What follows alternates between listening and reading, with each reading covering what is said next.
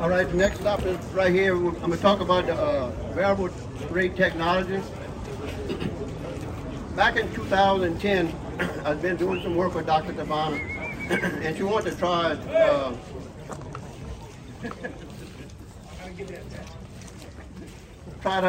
do some sampling with the green seeker. She was kind of familiar with doing with the sensors, putting out variable rate nitrogen. And I had been doing some variable rate lime and potash, and I saw it was a big savings. So we tried it, and in the test, two things we learned in the test was we did some strips. We did 0 all the way up to 140 units. And for once, you do need some nitrogen in plantain. Even though we started putting nitrogen in stubble, you could always go back and find them rows where we didn't put no fertilizer in the plantain. And another thing was, through the whole crop cycle, the 60 units did the best. So it didn't, I mean, every year is different. You ain't gonna have to put as much as you need.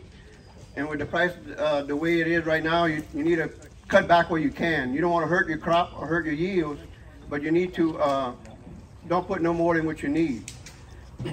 And in every year we've been working with it. We're doing more and more testing with it. And every year I'll do a little bit more and a little bit more. In 2018, I did this particular field, and it ended up doing 60 to 65 units, and I made over 10,000 pounds of sugar in it. So it really didn't hurt cutting back on the nitrogen. 2019, we got into LSU got a grant from the Patrick F. Taylor Project, which is demonstrate best management practices. And part of the project was the green seeker, where we cut back on nitrogen. And every year is different. I mean, this past year on the project, it averaged, back in 2019, I did my whole farm with the green seekers, and it ended up, I averaged 77 units through the whole farm. Now that some places took more, some places took less, but that was the average.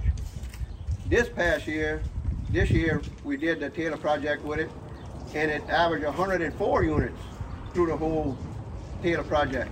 But some places only took 70 or 80, and some of it took more. So it puts it where it needs it.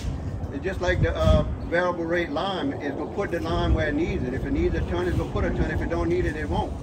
Instead of just grid sampling, doing a sample and using it for 20 acres where you don't need it. And the way it works is, early spring, as soon as I can get back in the field, I'll put some inward strips, which I put 120 units, which should be the maximum needed to make the crop.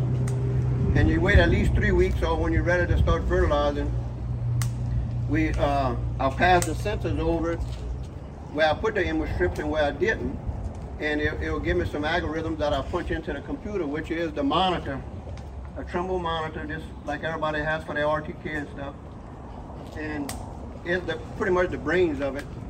And the sensors, we're going to read, it shoots an infrared light down, and the reflection off of that light determines how much nitrogen is needed, according to the algorithms that the computer has in it. And once the computer gets the reading, it'll send the signal to the flow, which is a Raven flow system, and it'll put out where it needs. It's unbelievable from one end to the field to the other how much it varies. Some places it put out 60, some places other end put out 100, 110. So there's all kind of ways to try it and see where you can cut back where you can, where it won't hurt your yields. The other thing was the yield monitor.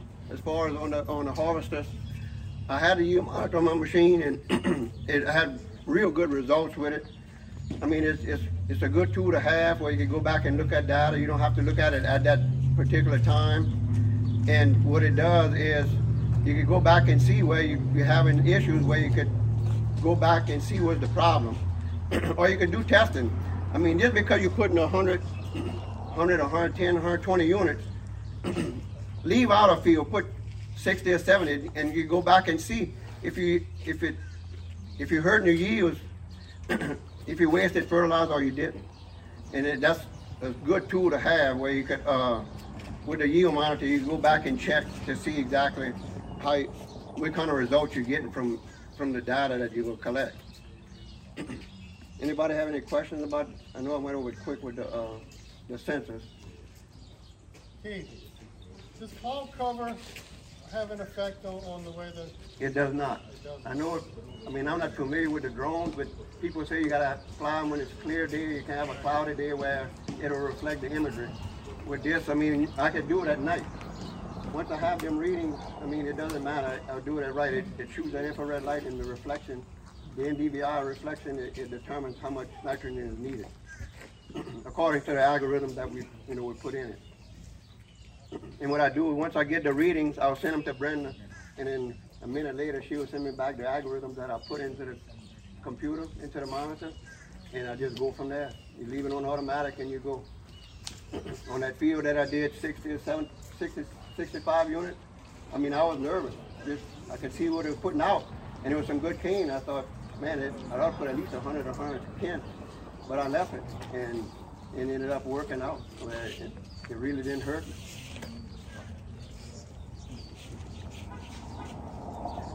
What else? Brenda?